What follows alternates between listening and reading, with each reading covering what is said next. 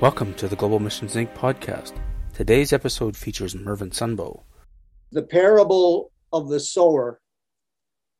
A parable is a story used to illustrate a moral or a spiritual lesson. A parable in the Greek meaning means comparison, and Jesus was the best teacher the world has ever known. And in many of his teaching, he used parables. When asked by his disciples why he spoke in parables, he said there were many who had eyes but could not see, and ears but they could not hear. But blessed are your eyes, for they see, and your ears, for they hear. Found in Matthew 13:16. Jesus spoke mysteries of the kingdom of God, and it was by the Spirit of God that some of his hearers understood and grasped the magnitude of his words. In Matthew, the 13th chapter, verses 3-9, we read the parable of a sower who goes out to sow seed. And as he sowed, some seed fell by the wayside, and the birds came and devoured them. Some fell on stony places where they did not have much earth, and they immediately sprang up, but because they had no depth of earth, but when the sun was up, they were scorched, and because they had no root, they withered away. And some fell among thorns, and the thorns sprang up and choked them, but others fell on good ground and yielded a crop, some 100-fold, some 60, some 30. The explanation of the parable in Matthew 13:19-23 reveals the analogy between the natural seed and the spiritual seed, and the application of the natural to the spiritual. In the spiritual sense, Jesus is the sower, and the seed is the word of God. We read the account as follows. When anyone hears the word of the kingdom and does not understand it, then the wicked one comes and snatches away what was sown in his heart. This is he who received seed by the wayside. But he who received the seed on stony places, this is he who hears the word and immediately he receives it with joy. Yet he has no root in himself, but endures only for a while. For when the tribulation and persecution arises, because of the word, immediately he stumbles. Now he who received seed among thorns is he who hears the word, and the cares of this world and the deceitfulness of riches choke the word, and he becomes unfruitful.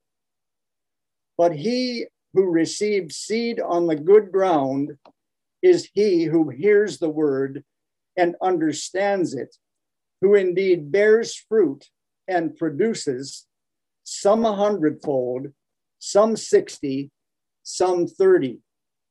The penetrating power of the word of God is expressed in Hebrews 4:12. For the word of God is living and powerful and sharper than any two-edged sword, piercing even to the division of soul and spirit, and of joints and marrow, and is a discerner of the thoughts and intents of the heart. Similarly, Isaiah 55:11 speaks of the unfailing power of the word of God to accomplish exactly what it is designed to fulfill. So is my word that goes out of my mouth. It will not return to me empty or unfruitful, but will accomplish what I desire and achieve the purpose for which I sent it.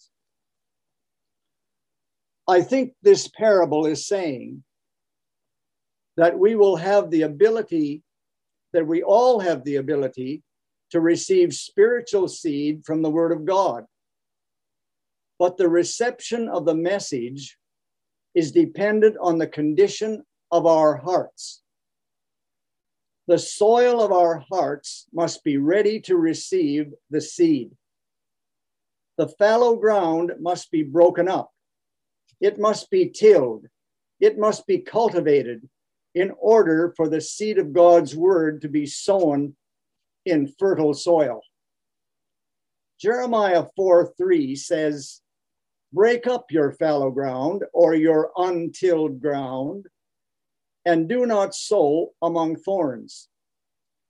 Seed that falls by the wayside, that is on hard packed soil, on stony places, very little soil, and among thorns, has little chance of germinating, taking root, and producing a crop." Hosea 10:12 says, "Sow for yourselves righteousness, reap in mercy, break up your fallow ground, for it is time to seek the Lord till he comes and rains righteousness on you." I was thinking of ways in which up the fallow ground of our hearts so that the seed of the Word of God might be fruitful and productive. Here are some thoughts for your consideration. Number one, we prepare our hearts through communication with God, which includes prayer, praise, thankfulness, singing, and speaking in tongues, the heavenly language. I think that during these past 2 years, we have likely experienced more of all of these things as we have maybe prayed more, praised more, found more thankfulness in our hearts.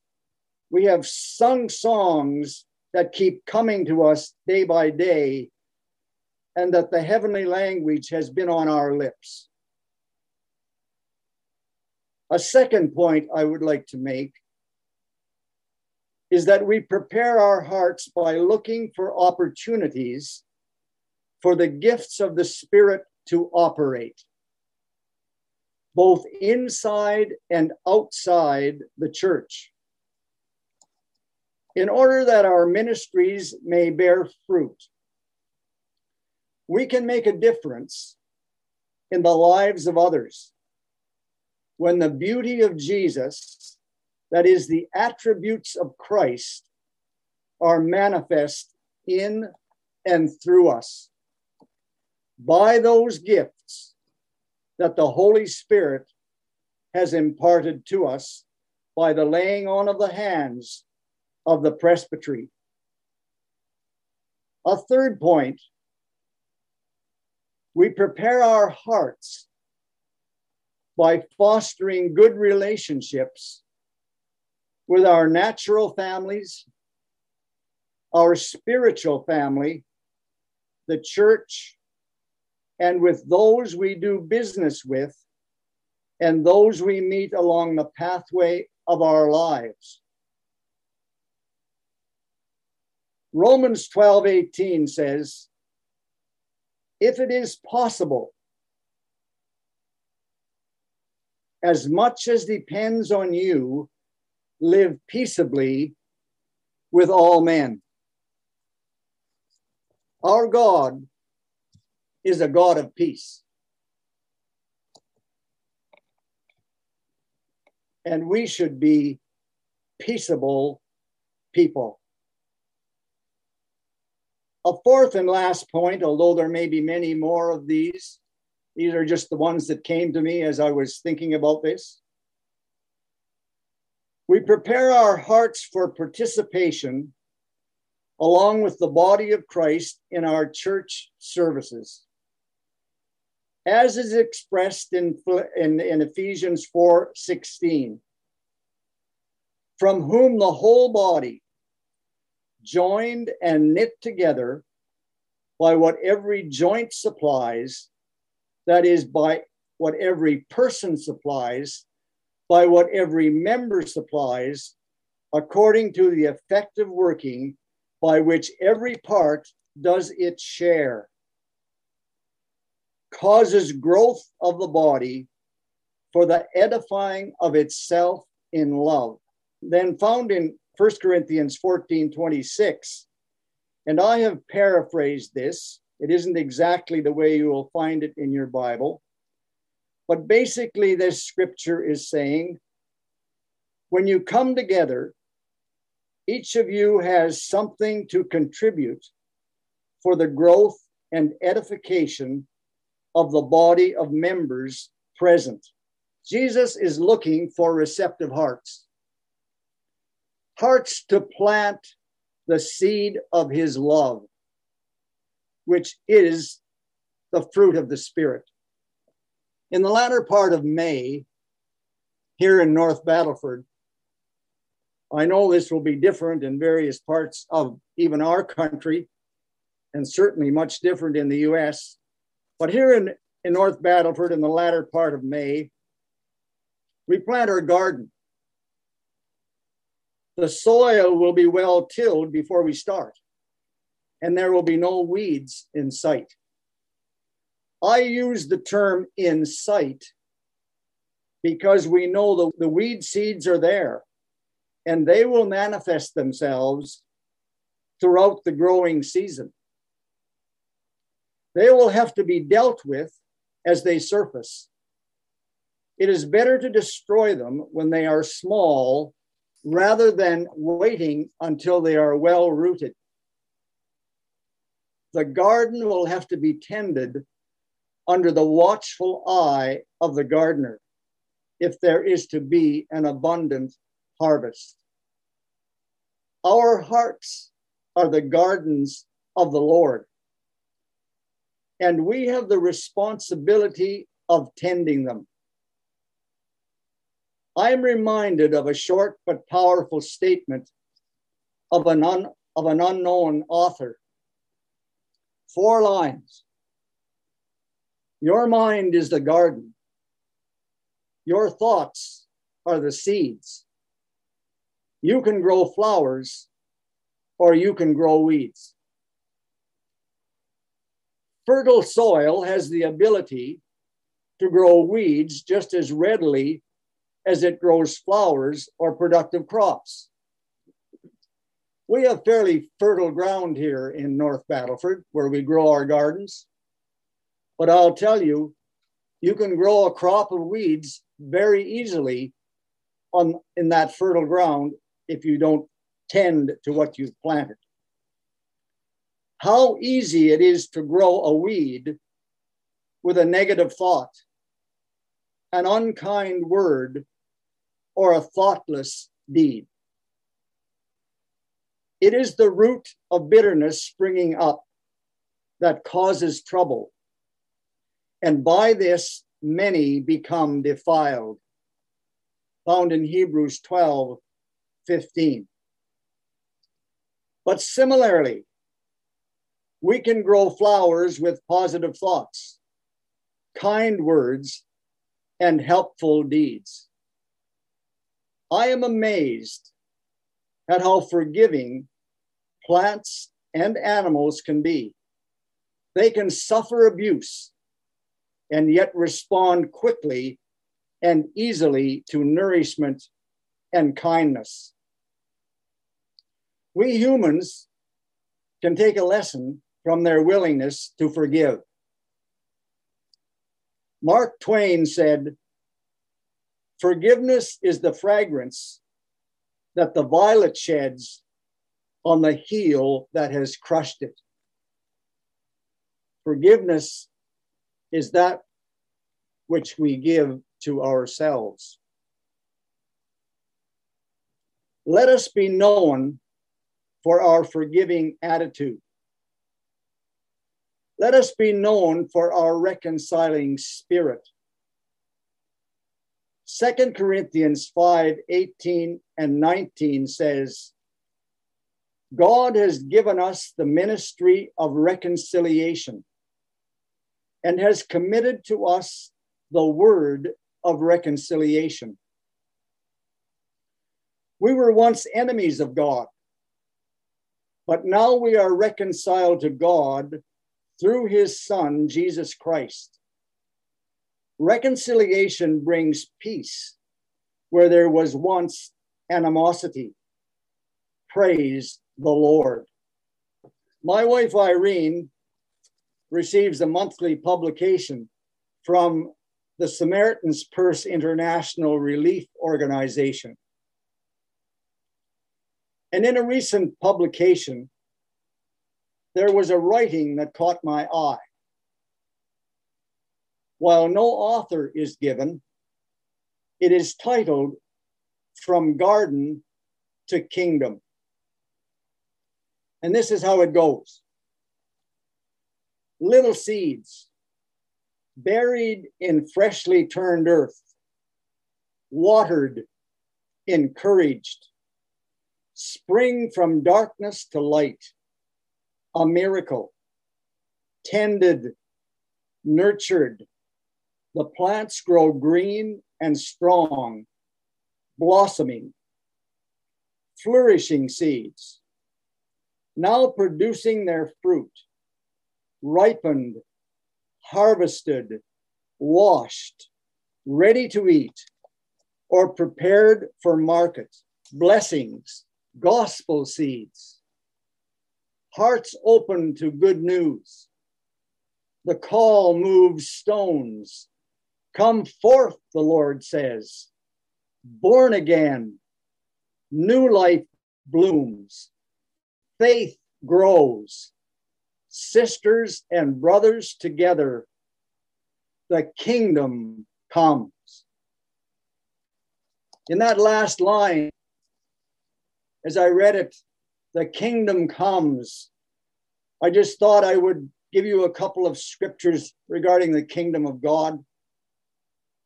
The first found in Romans 14:17. For the kingdom of God is not eating and drinking, but righteousness and peace and joy in the Holy Spirit. And the second one is found in Luke 17:20 and 21.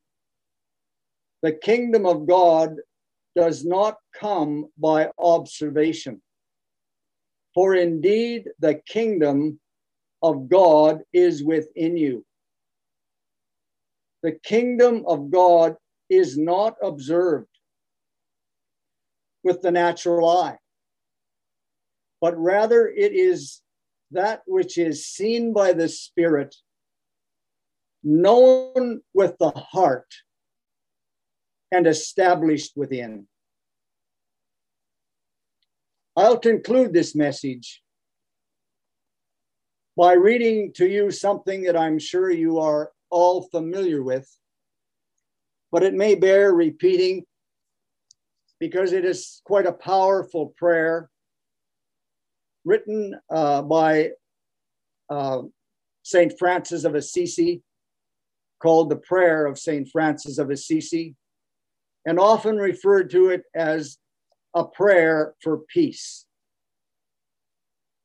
Lord, make me an instrument of your peace. Where there is hatred, let me sow love. Where there is injury, pardon. Where there is doubt, faith. Where there is despair, hope. Where there is darkness, light. Where there is sadness, joy. O divine Master, grant that I may not so much seek to be consoled as to console, to be understood as to understand, to be loved as to love. For it is in giving that we receive, it is in pardoning that we pardon, And it is in dying that we are born to eternal life. I was rather amazed to find out when I did a little bit of research on this particular man that he lived in the 1200s. And I'm thinking, that's quite a while ago. But that message, that prayer is as good today as it was when it was penned some hundreds of years ago. If you would like more information about the moving of God's Spirit or resources for your spiritual life, please visit our website at www.globalmissionsinc.org.